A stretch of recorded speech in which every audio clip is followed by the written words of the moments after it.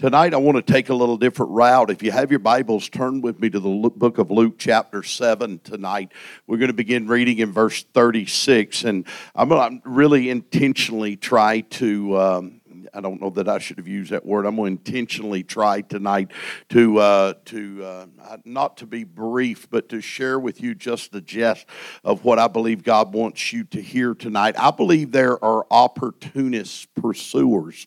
They will pursue God if there is an opportunity that is at hand. That's people that, if I might define that if they come to church and God's moving, then they might pursue Him. If the glory sits down in the house or the Spirit of the Lord moves, then you might see them express themselves in a desire and a hunger for God that goes outside of the norm. But then I believe that there are intentional pursuers. See, I believe there are people that create atmospheres. We sometimes think God just by happenstance shows up. I don't believe God just decided one day, well, I think I'm just going to visit the Father's house today. I believe that there are people that create an environment for the presence and the glory of God. I don't believe it's something that happens because God decided to pick this place or that place. I believe God is attracted to desperate and hungry hearts that are intentional about their hunger for Him.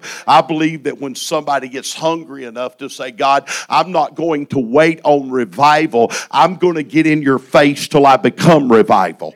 That there's a generation of people that said, God, I'm coming for you. Because the Bible said God is a rewarder of those that will diligently seek Him. And a person that has made up their mind, I'm not going to be denied. I may have to scratch. I may have to crawl. I may have to pursue. I may have to dig in. I may get insulted. I may get walked away from. I may be made fun of. I may be scandalized, but God, I am coming after you with every fiber of who I am. That God, there is a cause at hand like David saw because he knew who God was. That when he walked in the face of an adversity where there was a Philistine uncircumcised giant that was defying the armies of God and stripping them naked before the world as if to embarrass them and to shame them. But he said, is there not a cause? I believe there's a people that are so fed up with the situations and the circumstances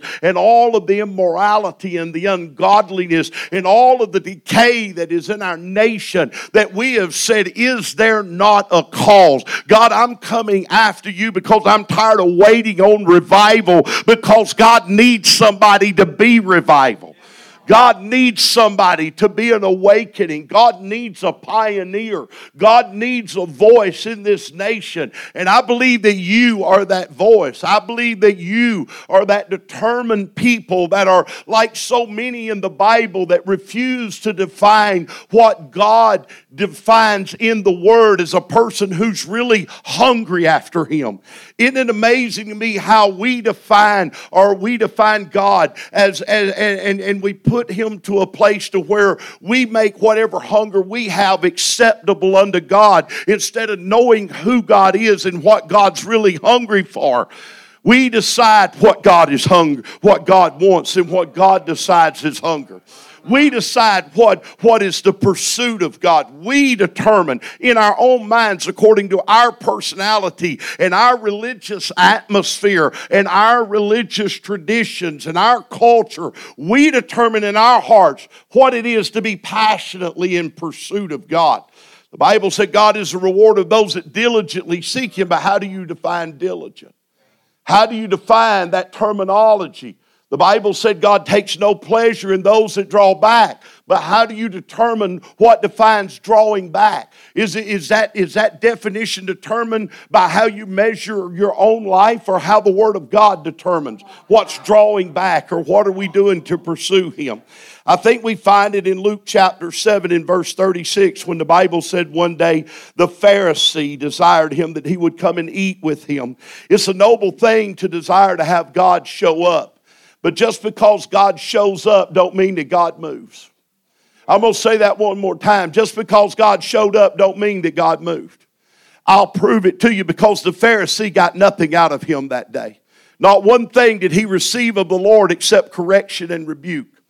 We find in the Bible where there were a multitude of people that were thronging Jesus one day. They were pulling on him. They were pushing on him. They were grabbing at him. The Bible said thronging him. Thronging him literally more than just walking around him. That means that they were pushing and tugging on him. But the Bible does not say that any person in that group of the multitudes got anything from him.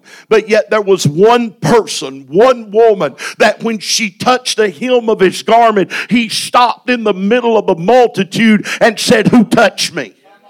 And the reason was because the Bible said that he declared the virtue flowed out of him. That day, that Pharisee that invited him into the house and was responsible for the invitation got nothing from him. And I'm afraid that we come to church and we don't get anything out of him because we have defined what diligent pursuit means ourselves. And we've not really read the Bible to those that God actually responded to. We have not really looked into the scriptures as to people who got the attention of Jesus. I don't know about you, but I need the attention of God in my life. I need the attention of God for the call and the purpose of God over my life. I need the attention of God for my family. I need the attention of God for my city, for my community. I need the attention of God for my grandbabies. I need the attention of God for my family today. There's a cause at hand, church. And there's got to be a generation that's going to get the attention of God. A generation that will attract the presence of God. God is attracted to hungry people. Not casual hunger, but I'm not opportunist hungry people. But people that are genuinely, intentionally hungry after God. That I've made up my mind.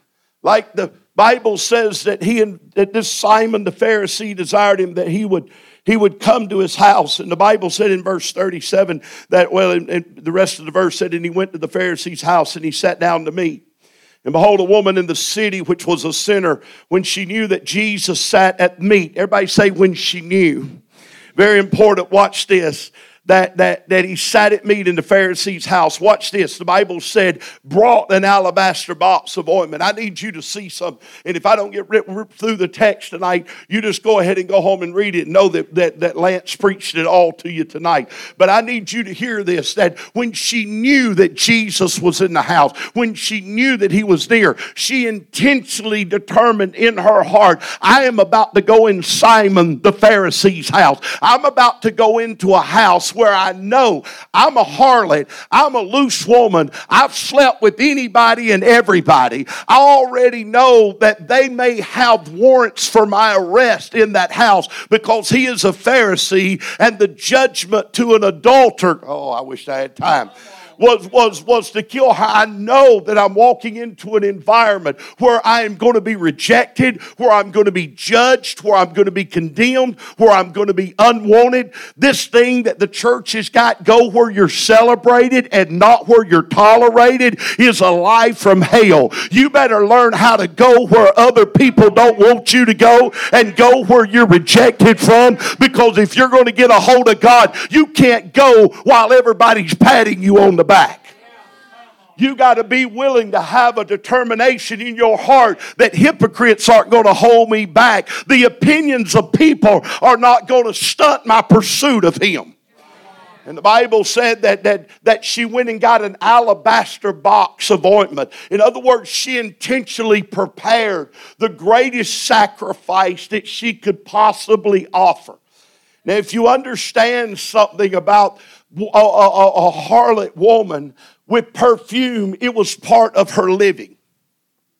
Wow. Because when you're a prostitute and you sleep around, perfume is your best friend. I wish I had somebody that understood what it was like to live in that kind of world. So perfume was her enticement to men. It covered up the stench of the smell of the people she had slept with. So it was valuable to her, more than just a year's worth of salary. But she made up her mind, when I come into the presence of Jesus that's in Simon the Pharisee's house, I'm not coming empty-handed. I'm not coming casually. I'm not coming to be normal. I'm not coming to be accepted. And she burst into a room where she would be condemned, intentionally determined in her heart, I'm bringing a sacrifice to the King.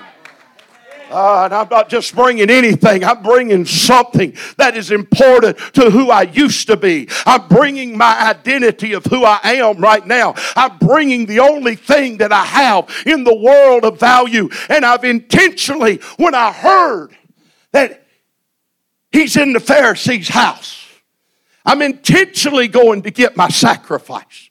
Because I'm not coming in with the intention of being an opportunist. I'm making determined preparation to be a pursuer of the King of Glory.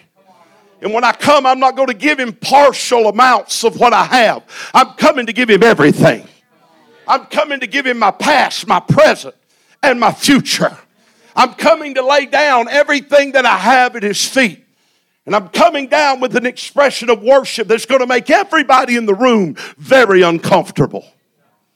You see, at some point in time in our lives, we got to have a pursuit of God that makes religious people extremely uncomfortable.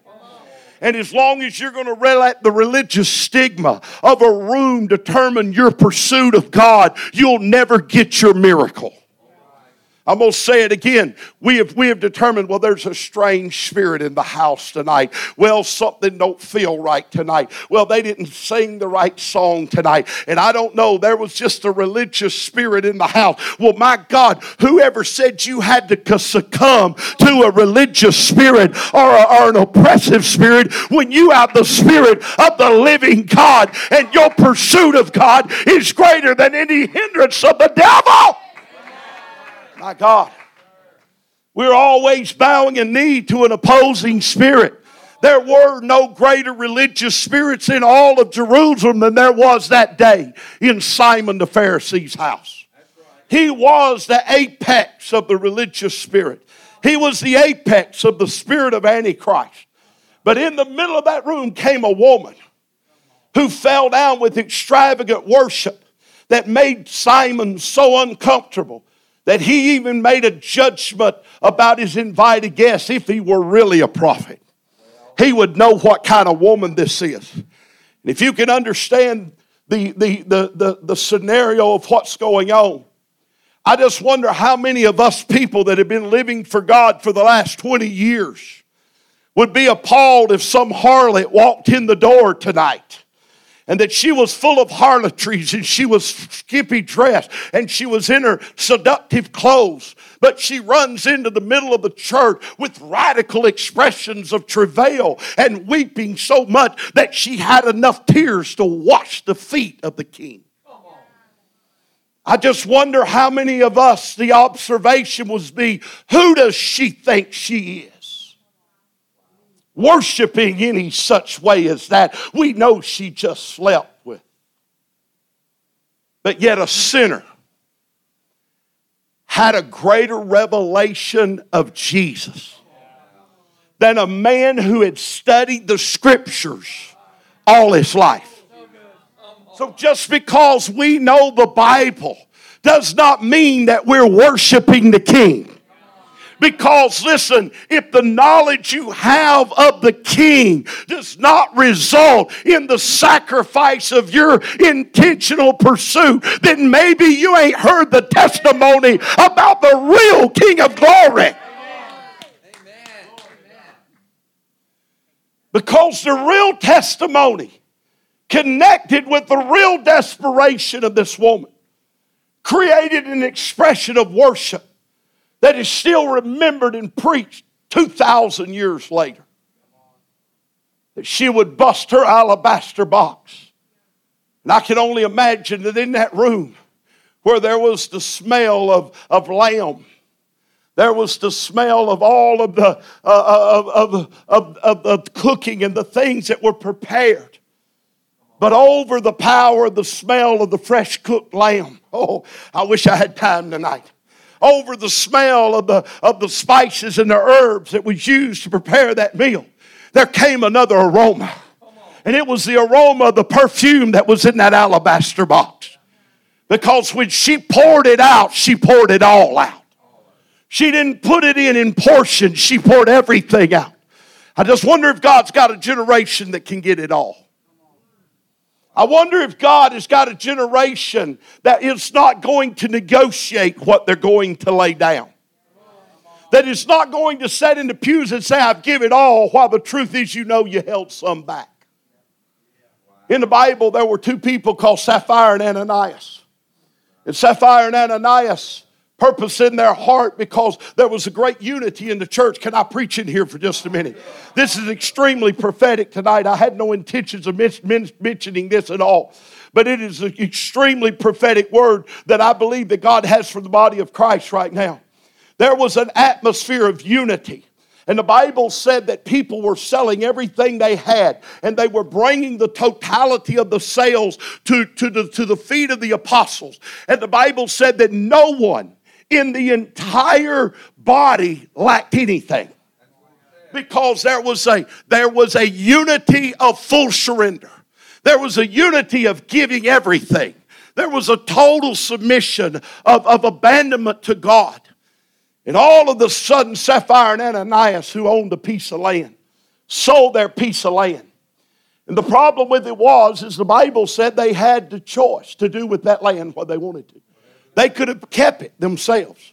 They didn't have to sell it. God did not require it of it. But they wanted to fit in. I could count there for a minute. They wanted to be like Simon. They wanted to fit into the environment of Simon. I just wonder how many of us are trying to fit into an environment. Are we really in pursuit of Him?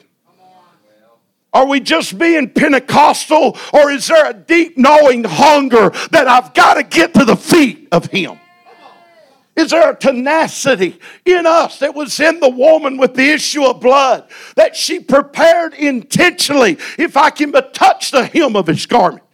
While he's surrounded by opportunist pursuers, she's determining in her heart, pre-planned and intentional, if I can touch the hem of His garment. In other words, I'm not just doing something out of the emotion of the moment. I'm intentionally determining in my heart, I'm about to go after God. I'm intentionally determined. I'm going to go home and get my alabaster box. I'm going to get my ointment because I'm intentionally coming after God. I know where I'm going. I'm intentionally going to find Him. I'm going to be like the Canaanite woman, that our daughter's grievously vexed with a demon. And I'm going to run and fall down and begin to worship Jesus. And the moment that He don't answer me, and the disciples say, send her away. And the Bible says that He told her, oh gosh, y'all ready for this?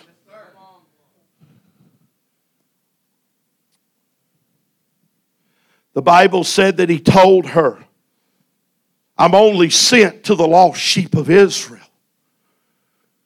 And she was rejected in her prayers. You see, most people walk out at that moment. The moment that they feel that God didn't respond. The minute that the people that are representing Jesus said, send her away.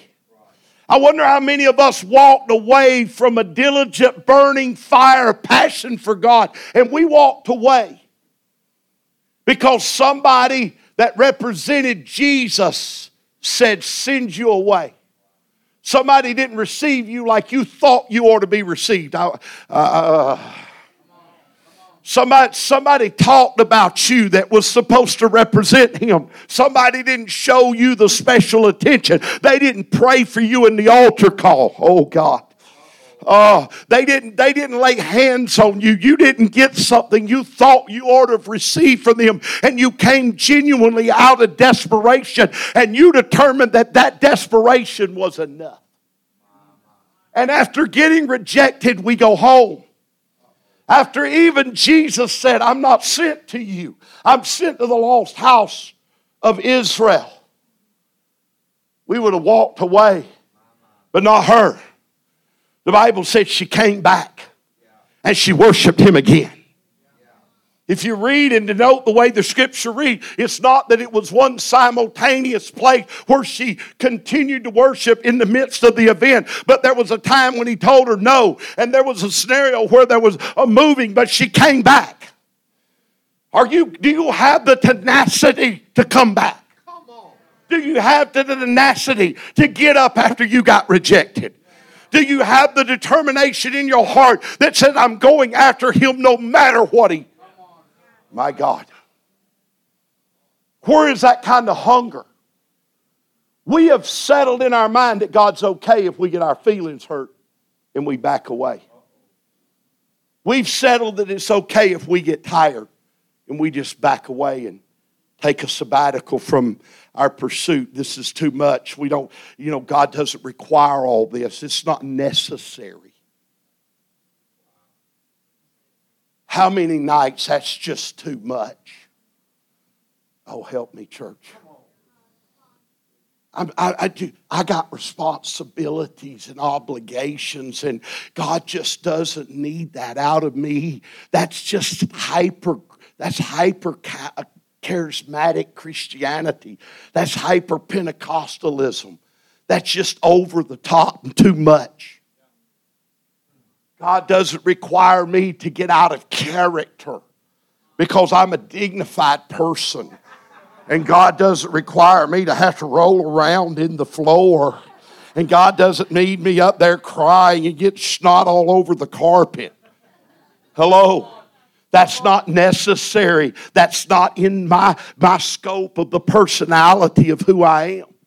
And we determine what we think is desperation. We define what we think will move God. And then when what we think moves God don't move God, we quit and go home disappointed with God. We give up and say, well, God didn't move. Well, God didn't do it. So God must be sovereign. And this is not his sovereign will. Oh my. Boy, I felt that religious spirit rise up. Because we want to blame everything on the sovereignty of God and never take responsibility that maybe we were not hungry enough. That maybe we were not determined enough. That maybe the faith that we call faith is not what the Bible defines as faith. Then maybe we let the crowds cause us to back away. And we let it be an excuse as to why we wouldn't push through the crowds. You understand, for that woman with the issue of blood to have touched the hem of the garment among the thronging crowd of people that were around her, she had an issue of blood, and as a Jew, she would make every person she touched unclean. She determined into her mind, I'm about to put a bunch of people through hardship, and I'm about to put them in a bad place, but I'm telling you, I'm going to touch the hem of his garment.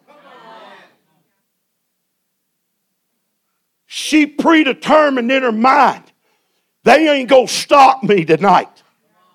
She predetermined in her mind, they ain't nobody going to stop me from getting a hold of God. Nobody's going to stop my touching the hem, because I've already made up my mind and decided that if I touch the hem of his garment, my issue of blood will stop. This woman made up her mind. They're going to mock me. They're going to make fun of me. The temple guards may come because he's a Pharisee and cast me out of the house. But I am going to worship the King. I'm going to break my alabaster box. And the aroma of my sacrifice is going to overpower the aroma of a stagnant, condemning, judgmental, cynical aroma of Phariseeism and religion. I need you to hear what I'm about to tell you tonight. You got an ointment of worship on the inside of you that is greater than the stench of a religious atmosphere. And your worship will always overpower the spirit of religion. But your worship cannot be determined by the atmosphere. Your worship has got to determine the atmosphere. I'm going to say that one more time. You can't let the atmosphere determine your worship. You can't let the atmosphere determine your pursuit. You can't let the atmosphere determine your praise. You can't let the atmosphere determine your hunger. You got to let your worship determine the atmosphere. Because your worship has the power to change the atmosphere around you. Whew. And that woman who so desperately needed her daughter healed came back and fell down and began to worship. And once again, Jesus addressed her. And I know that you all have your own ideas about what you think God will accept and what you don't think He'll accept, and how you think He ought to respond to you and how you don't think He ought to respond to you, based on your feelings, not on the character of who He is. That's why you have people in the church that thinks that God still accepts their lifestyle when they're sleeping with somebody outside of marriage. That because you're so special, God would violate every attribute of His Word to make it okay for you because y'all love each other. Boy, did I just go down that road. That God just is okay with your lifestyle because it's you. God's okay with your unforgiveness because after all, isn't that what we do?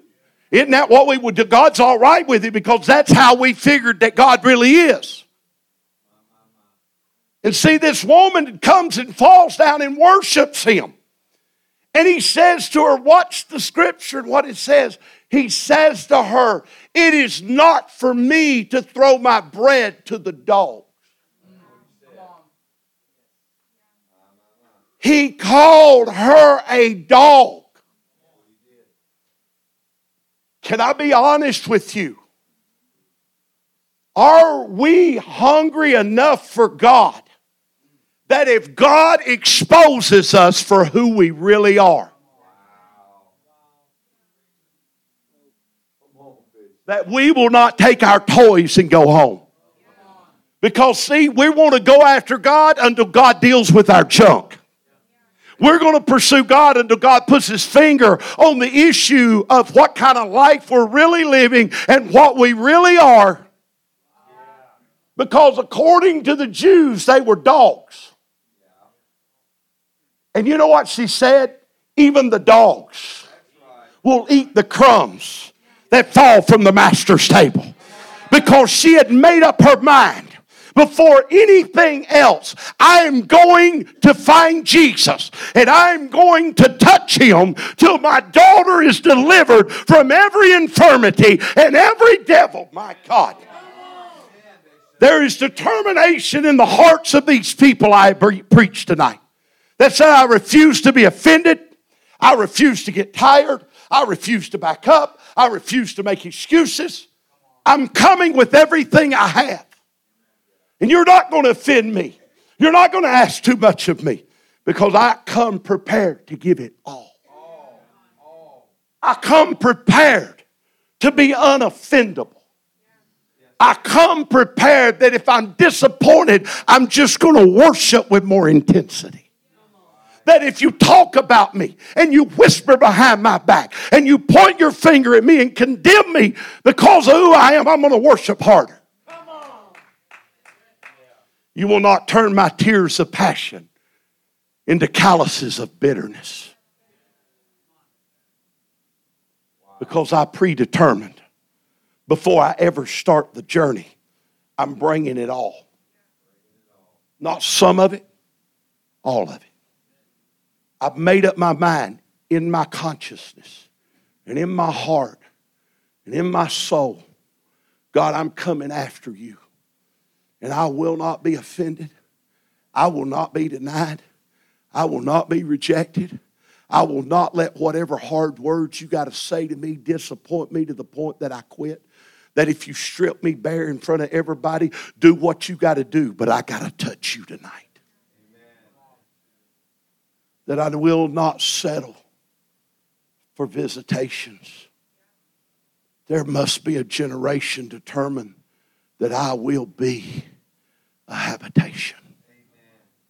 I'm standing in front of a body of believers that God has chose and I'm not spitting, that is sweat off my nose. When it hits the projection of my voice, it goes.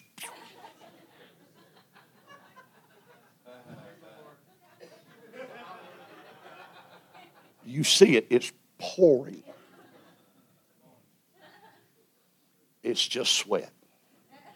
Ain't nothing anointed about it. It's just sweat.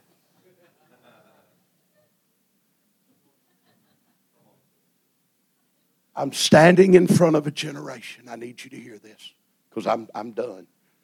If I can have my favorite praise and worship leader on the planet.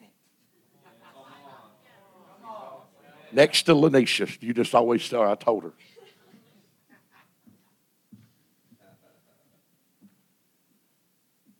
I'm standing in front of a church and a generation. I'm not here to hype you up. Because if I hyped you up and I disobeyed what the word of the Lord was, guys, I got to go home tonight to a hotel and put my head on a pillow, and I'm going to have to deal with what I said tonight. So I'm not here to hype you up and tell you something that I know that God didn't say. But I'm standing in front of a generation that God has chosen, not for a visitation, but to host His glory. I'm standing in front of a people that God has called you and said, this is your opportunity to be a generation to carry my spirit. Not in seasons, but perpetually. Not just in a church service, but you'll carry it home to your families. You'll carry it to your workplace. A generation of people that'll walk in a room and somebody will go, I smell Jesus.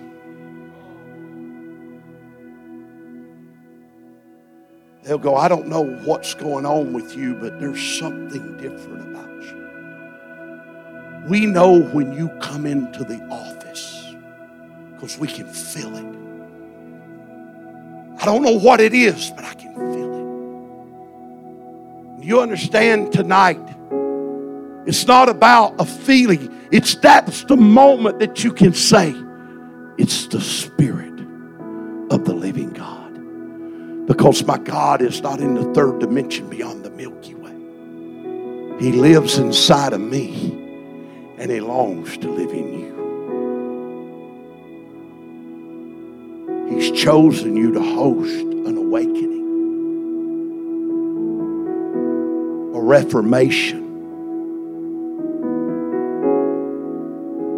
In the middle of Avon, Indiana. But until you personally and purposely determine in your heart, God, I'm coming after you. All of me. With everything I got. And I'm going to pursue you as hard in my living room as I do when Paul calls for prayer before church. My desperation of cry, of intercession, is going to be as much on the way to work at 7:30 in the morning as it was at 9:30 in the altar. That God, my hunger for brokenness and repentance is not going to be what I do when there's a call in the church to repentance, but repentance becomes a daily part of my life. Not out of routine and not out of religious ceremony, but out of a heart because, God, I need you. I've got to have you. And God, if I don't get you, I can't make it another day. That God, I can't settle for status quo Christianity. I can't settle for going through the routine of just church. There is a cause, church. There is a cause. You're standing in the middle of the greatest moment of time, when God's raising up His church like no other generation has ever seen before. And you're a part of that generation. You're called and you've been chosen. My question is, will you tonight, not as an opportunist, but intentionally, go ahead and make up your mind? I'm getting my offering ready. I ain't talking about your money. I'm talking about the offering of your life. I'm talking about the offering of your time. I'm talking about the offering of your hunger. I'm talking about the offering of your availability to God. I'm talking about your willingness to readjust your lifestyle, to turn your cell phone off, to be able to put aside social media long enough, to turn off the television and turn off whatever things distract me that are unedifying to my pursuit of God. That God, I'm coming after you with everything I've got. And I'm breaking the alabaster box, or there's no chance to ever put the bottle back in the box. Because when I pop the top on it, it's all coming out. That's what God's after tonight. A people that have determined, God, I'm becoming a diligent pursuer. And my definition of diligent, it's not my opinion, but it'll be that of a woman with an issue of blood. It'll be that of a blind Bartimaeus that shouted louder than anybody else in the room. It'll be that of a Zacchaeus that refused to be at the same level as everyone else and said, my God, if I got to climb a tree to get a revelation of who He is, then I'll climb a tree. Because I won't let people stop me from seeing who He really is. I'm coming for you, God. I'm coming for you. I just want to know, will you give Him your yes tonight?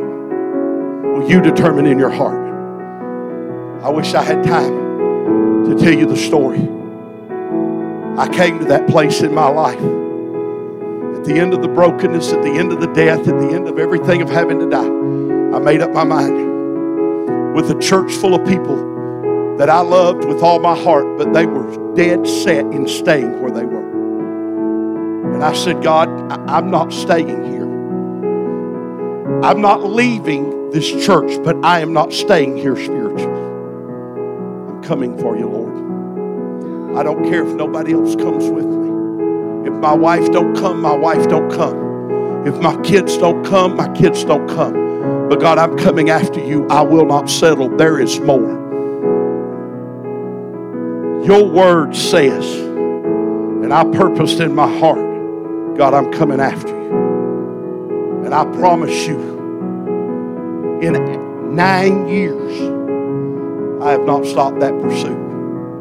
I'm not there yet. But I'm telling you, I'm coming after Him with everything in me.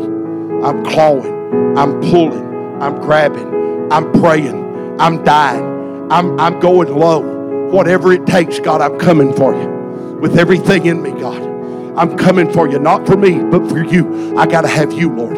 I'm not coming for your blessings. I'm coming for your face. I'm not coming for ministry and stardom. I'm coming for your face, God, because I got to have you. I got to have you because nothing in my life will ever work without you. I'm asking you, will you give Him your yes tonight? I'm asking you, will you lay everything aside? Because I promise you, when you do, it's going to cost you. Sapphira and Ananias, the reason they died was because they said, we gave you our all, but they didn't. It's a dangerous place to tell God you will give Him your all, but then hold back and only give Him 75%. And only give Him a portion when you told Him He could have everything. And I don't believe that people are dying physically today at this moment because of it. But I'm afraid there's a lot of people dying spiritually because they're sitting in the pews lying to God, giving Him a portion and calling it everything. I'm asking you tonight to give God your yes. I didn't ask you for 100%. God did. If you come after me, lose your life, and I'll give you life. If you come after me, hate yourself, yea, even your own life, or you can't be my disciple. He said, love me more than you love your father, your mother, your children, and your own life. Love me more. Be devoted to me more than you're devoted to anything else in this world, including your own personal desires. I didn't ask you for everything. God did. So I'm asking you tonight, is your answer to the call over this house going to be yes?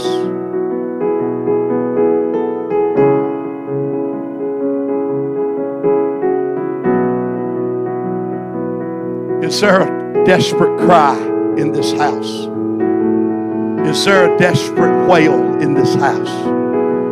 Are there tears of intercession as a result of your desperation for Him in this house tonight? Is there wails? The wailing of the depth of your soul in the room tonight and desperation for Him? Are there cries that step over normalcy and enter into the absolute total abandonment? Is it in the room tonight? I believe it is. I believe there's yeses all over this house. And I believe I'm talking to the right group of people out of this church tonight. That is by divine appointment that you're here tonight. But it's got to be your decision. It can't be the results of my sermon, because don't negotiate with God, because there is no negotiation.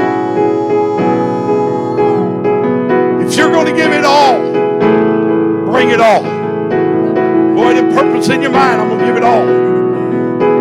And then when you're rejected, give it all. Then when you're offended, I can't be offended because I've given it all. When I feel like nobody accepted me, it doesn't matter, I've given it all. So you're not going to back me off. You're not going to wear me out. You're not going to discourage me. I'm coming. Not for you, Bishop. Not for an altar call. I'm coming for the King. How many of you in this room, you're intentionally determining right now to give God your yes? Raise your hand. You see, I want every one of you that really determined, I want you to come after Him tonight. I want you to go after Him tonight. If it's in your pew, if it's in this altar, if it's up here in the front, I want you to come after Him tonight. I'm asking you to go after Him with absolute abandonment and desperation, because I believe that's the hunger that draws Him. I believe that's the cry that brings the glory. I believe that that's what establishes a habitation and not a visitation. I'm coming, Lord. I'm pushing the crowd away. I'm getting out of my comfort zone. I'm getting away from the opinions of people thinking I'm too radical.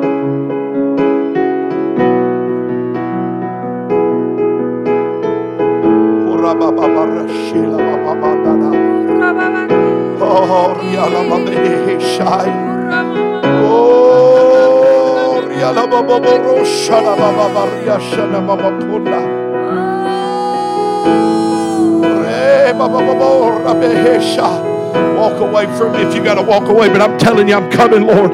Lord, I know they're going to reject me. I know they're not going to hear me. I know they're going to call me fanatical, but I'm coming, God. You're getting everything tonight. I have decided, God, all that I have is yours.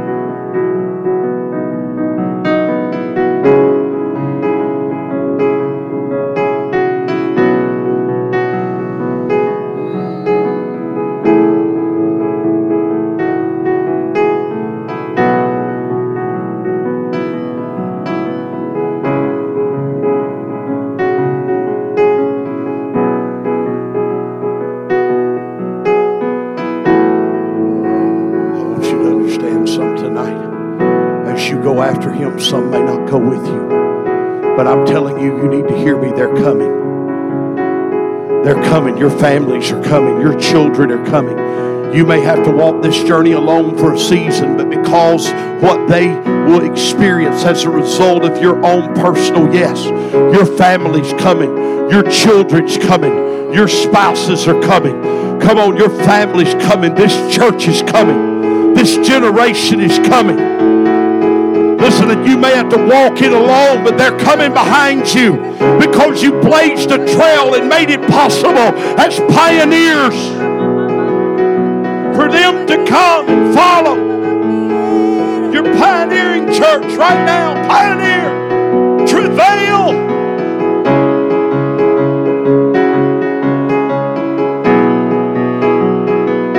Desperate. I will not settle